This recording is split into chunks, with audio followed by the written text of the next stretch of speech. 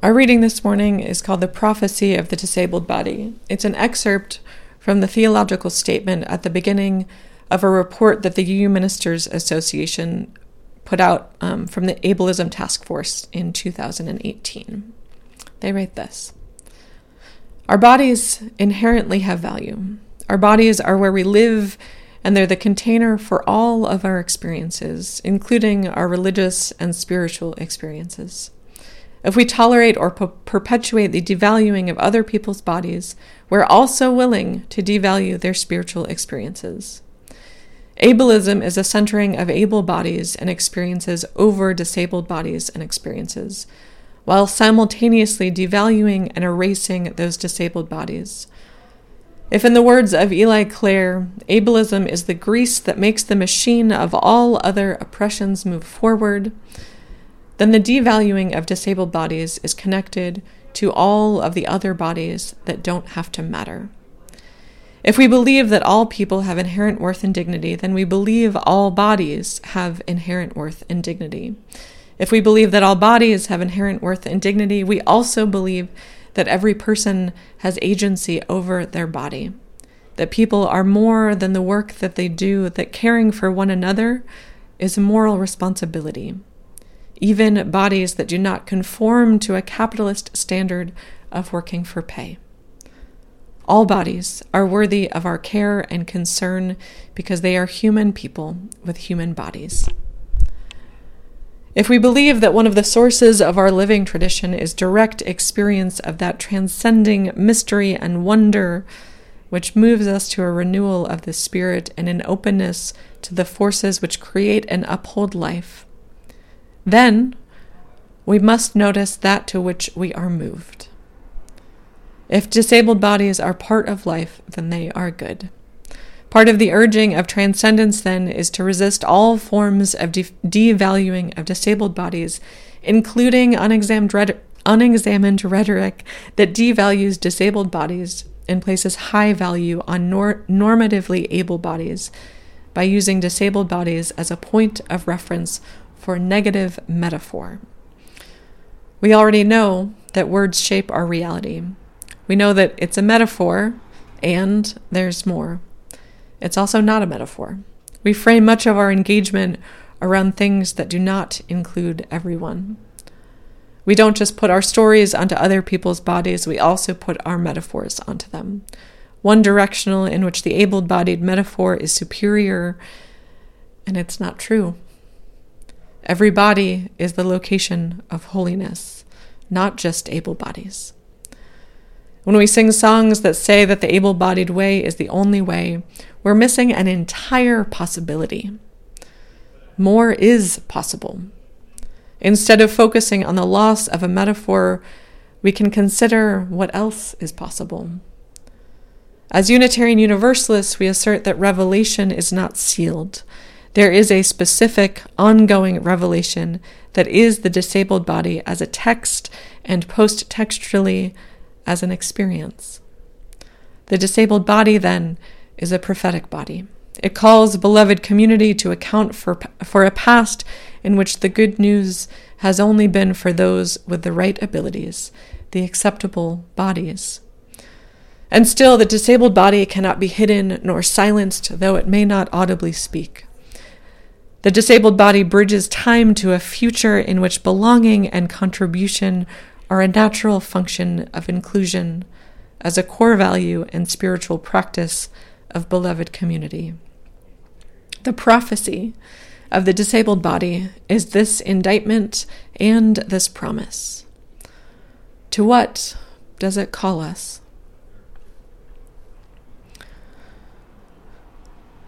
I don't watch football. As someone who has dealt with the realities of having a traumatic brain injury, there's no fun for me in watching people hit their heads.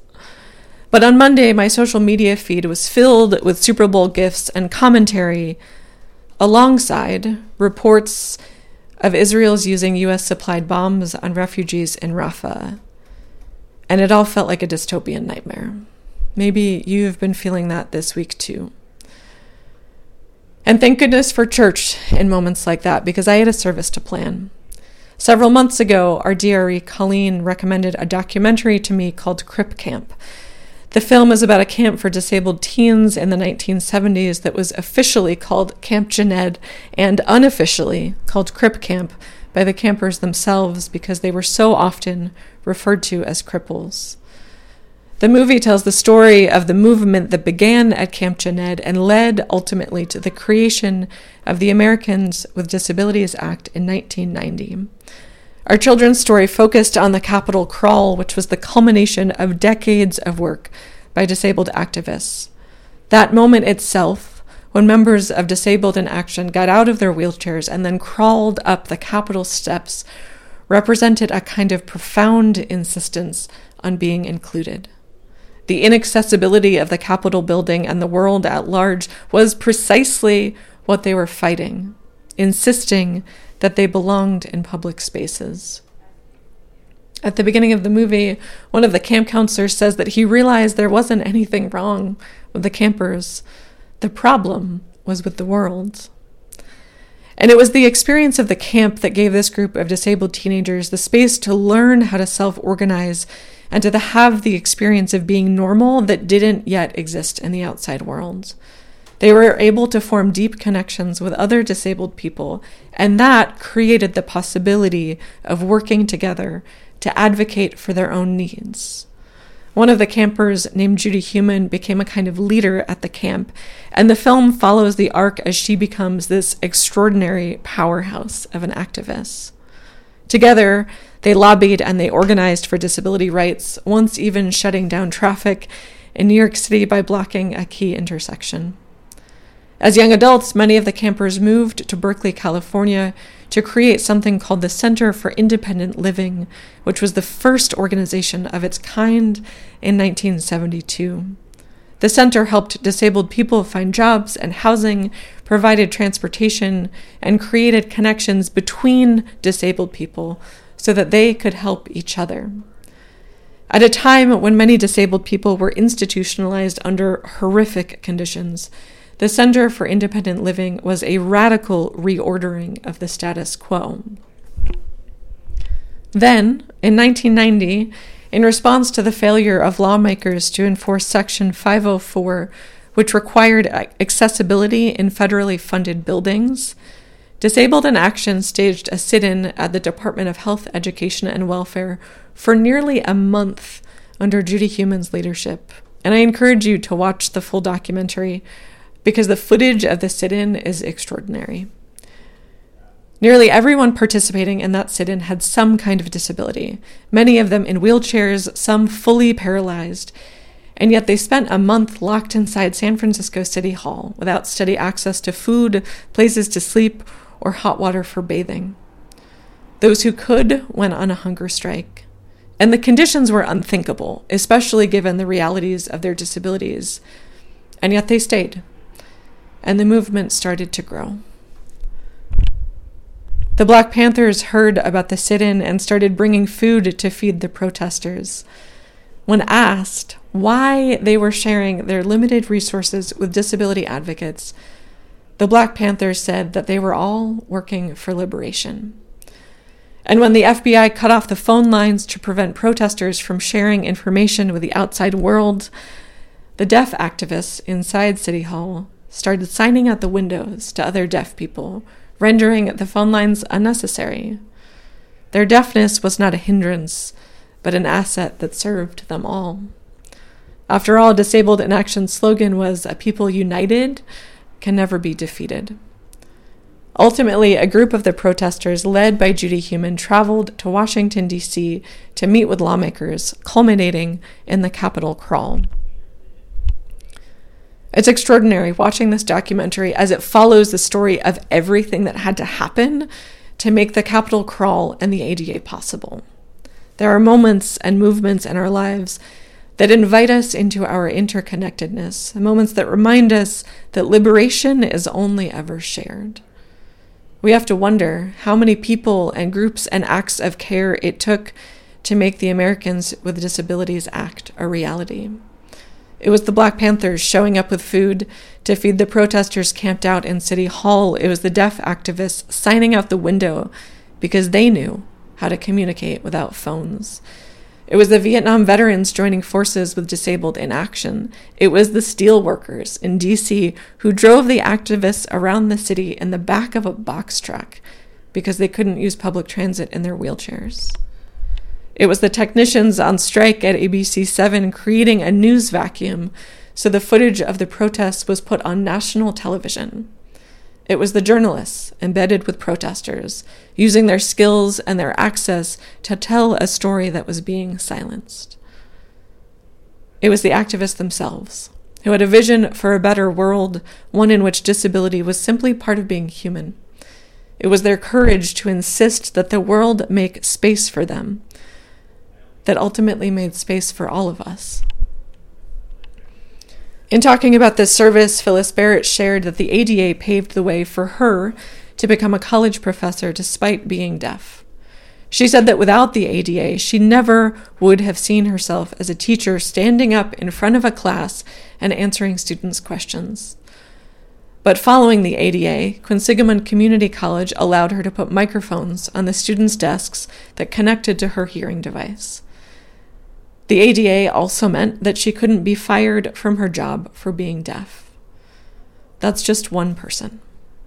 Think about all the ways that the ADA has transformed our world and our lives for the better. And it began because a group of disabled teenagers went to a camp where they were treated differently than they were in the outside world. A place where they all belonged fully as they were, where they got to be normal. And they took that back out into the world and worked together to force society to change. Places that act as an incubator for world building are powerful and precious things. Places that help us to imagine a world remade by an ethic of love, places that are reordered in the image of justice. Because if a new world is possible inside this place, then what else is? Yes, the injustice in the world is often overwhelming. But it's stories like the teens from Camp Jened who grew up to become activists who quite literally changed the world, who insisted on their own humanity, and in doing so, made space for all of us. It's stories like this that remind us that more is possible. Stories that remind us that all flourishing is mutual and liberation is only ever shared. Stories that ask us to imagine a new way and remind us that whatever we offer to the movement of change matters. It also matters that we have those places that help us imagine a new set of possibilities. It matters what we do here in this congregation. It matters because the places that create the conditions of liberation germinate collective outward change. The places that abide by a different set of rules change our understanding of what is possible. In this place, we do not serve empire. We do not barter with humanity. We do not coerce. In this house, we are planting the seeds of a new world, a world built in the image of love and in the shape of justice, a world in which we are honest about our power and our misdeeds, a world in which we are all worthy as we are, without condition. Last week, Reverend Erica preached about different ways of opening our doors to newcomers, experimenting with different ways of gathering. Because we UUs have a long history of not wanting to spread our message. I learned when researching for the February 4th service on the Black histories within Unitarian Universalism that historically our resistance to outreach had everything to do with a sense of elitism and white supremacy. It was a literal desire to keep our church white. I hope that makes us uncomfortable. I hope that makes us question why we're not inviting everyone we know to church. Because I think what we're doing here is necessary, not just for us, but for the world. We need the places that ask us to imagine a different set of possibilities and then ask us to embody that new world together. Places that remind us of our agency and our shared humanity. Because a people united can never be defeated. Amen.